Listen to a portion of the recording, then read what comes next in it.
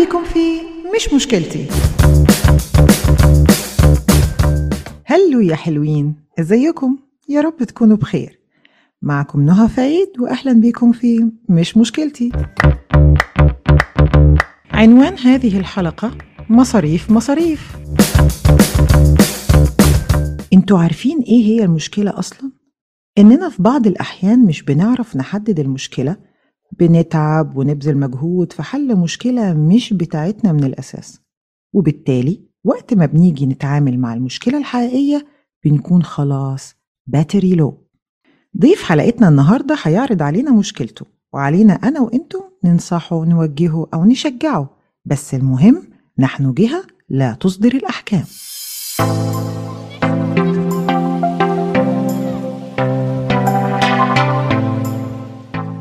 النهاردة معانا ضيف بالنسبة لي أنا عزيز عليا جدا. تقدر حضرتك تعرفنا على نفسك؟ هلا يا الشباب، أنا مهندس عادل عبد الله، 52 سنة، عندي 3 ولاد، والثلاث ولاد بيدرسوا في جامعات. طبعا الناس اللي بتسمعنا، عادل هو جوزي والثلاث ولاد اللي هو بيتكلم عليهم دولت ولادي.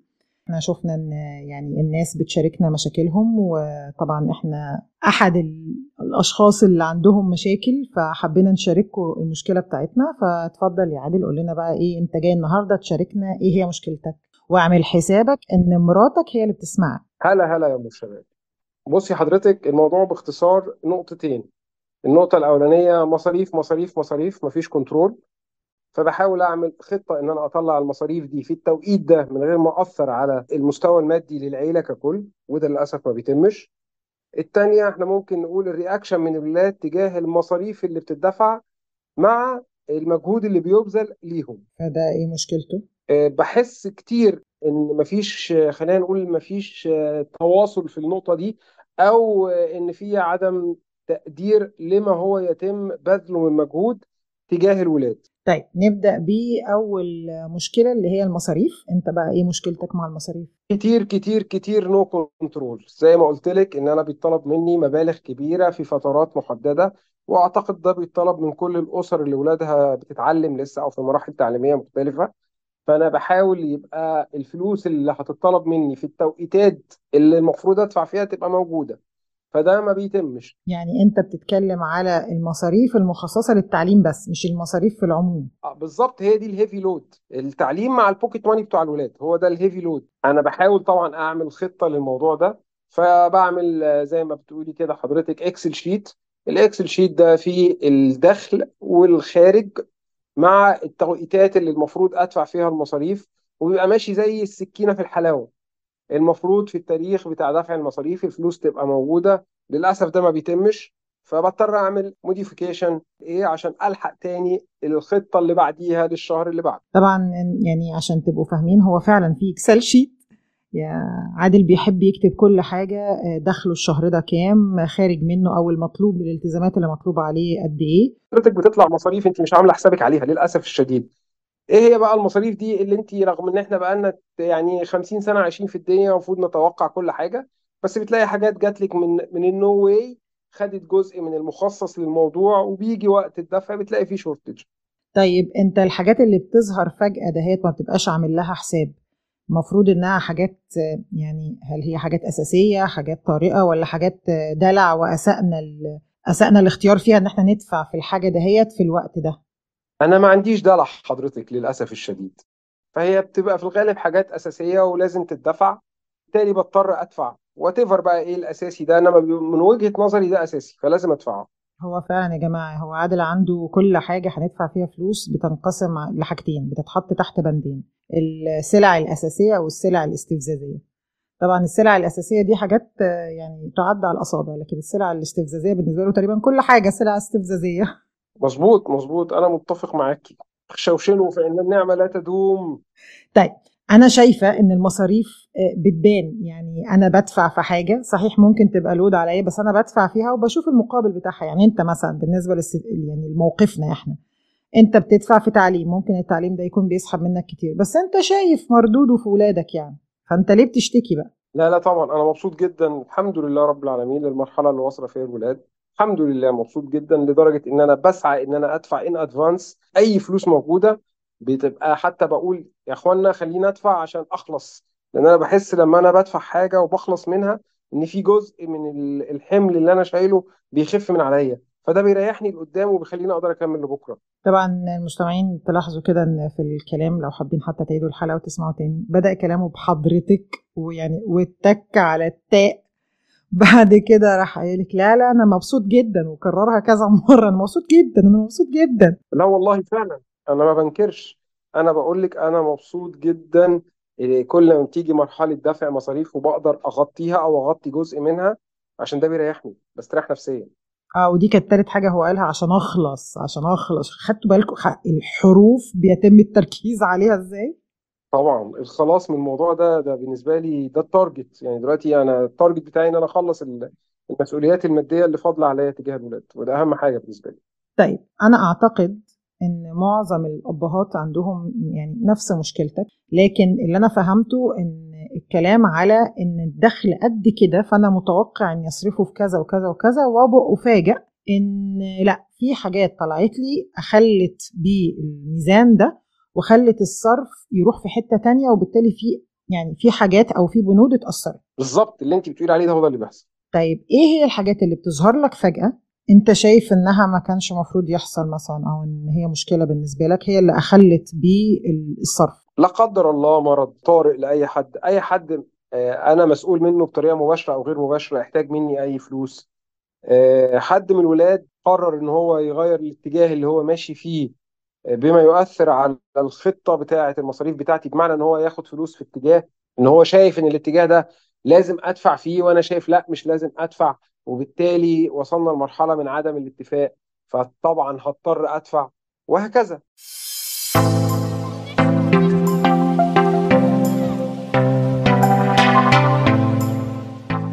طيب طالما ان انت قلت الجزئية الأخيرة دهيت، أعتقد ان دي ممكن توصلنا للمشكلة التانية اللي هي اللي انت قلتها أو عرفتها بالتقدير الأولاد أو الأبناء للآباء بشكل غير كافي. هنقول مثلا المثال اللي انت عطيته، انه يطلب منك فلوس لواحد من ولادك، هو كان راسم حاجة معينة، غير وبدأ في حاجة جديدة، طلب منك على أساسها فلوس زيادة. مظبوط. انت بإيدك تقول له لا. ما احنا قلنا انا ما اقدرش اقول لا طالما انا شايف الموضوع مانداتوري، وبالتالي انا مش هقدر اقول لا.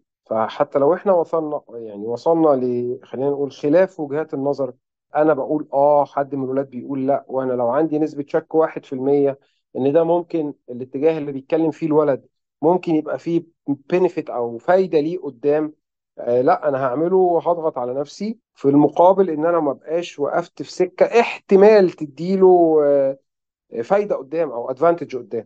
طيب انت لما بتعمل كده، هو انت بتشوف في ولادك او في ابنك ان هو مقدر اللي انت عملته ده، ولا هو انا بطلب، انا عليا اطلب وبابا عليه يصرف؟ لا بعد ما بنفذ خلاص بيبقى الموضوع اوكي، بابا عمل اللي عليه وانا عملت اللي عليا وخلاص على كده. انما انا مشكلتي انما لما تيجي تعرضي وجهة النظر وتقابلي لا انا مش شايف كده، لا انا مش شايف كده، طب وسع دماغك، طب نروح يمين نروح شمال، انما هو بيبقى في سكة معينة هو راسمها، اختلفنا فيها او اتفقنا، فهو قافل دماغه على السكة دي، وفي الاخر لازم انا انقاد للموضوع، مش عشان حاجة الا عشان حاجتين زي ما اقول لك، ان ممكن الموضوع يبقى فيه فايدة ليه. تاني حاجة ان انا مش عايز اخسر حد من الولاد. هو انت ممكن تقول لحد من الولاد لا على حاجة، وبالتالي هيقول لك لا خلاص انا مش عايز اعرفك مثلا، تخسره ازاي يعني؟ لا اثروا ايموشنال حتى، ان يقول ان انا قصرت معاه في الحته دي قدام. طيب انت شايف ولادك، واكيد يعني ولاد صحابك اللي حواليك، انت شايف تقديراتهم ليكوا سواء انت او صحابك، التقدير ليك، هل التقدير اللي الولاد بيظهروه ده كفاية، ولا انت محتاج نوع معين من التقدير انت معرفتش تحصل عليه؟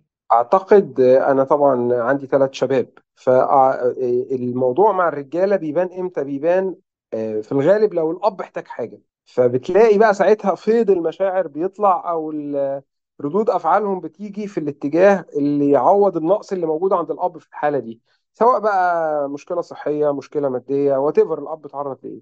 فما اقدرش احكم عليهم اذا كان الموضوع رد فعلهم تجاه اللي بيتعمل هيبقى مقدر ولا لا، بس بتمنى من الله رب العالمين واعتقد بنسبه كبيره جدا ان الموضوع مقدر. هل ولادك بيقدروك؟ هل ولادك عاملين لك اعتبار لمشاعرك والضغوطات اللي بتتعرض لها ولا لا؟ بنسبة كبيرة في كام موقف تعرضت لهم في الفترة الأخيرة، كان طبعا منهم مثلا ساعة تغيير شغل، ساعة ما فيش شغل، فبتلاقي لا بتلاقي سبورت جامد جدا. طيب يبقى طالما انت بتلاقي سبورت من الولاد او ان هما بيساندوك وبيساعدوك في وقت ازماتك، ليه حطيتها مشكلة عندك؟ لأن ايموشنال وايز احنا بنكبر في السن وممكن نحتاج سبورت من ناحية المشاعر شوية. بس أنا بقول لك أنا ما عنديش بنات، فالولاد ما بتديش ده في الغالب. طيب يعني انا قصدي كده، انا قصدي ان انا بشوف ان الولاد سواء في ازمات او ما فيش ازمات هم مستمعين جيدين، هم بيفهموا مشاعرنا، بيقدروا اللي احنا بنعمله حتى لو ما قالوهاش. مستمعين كويسين جدا، بيقدروا كويس جدا. انما الحق زي ما قلت لك انا، عشان هم اولاد رجاله، فالرياكشن ايه من ناحيه العاطفه بيبقى قليل جدا. فممكن انا في مرحله من العمر محتاج اسمع ده، وده مش موجود، فبس مش اكتر.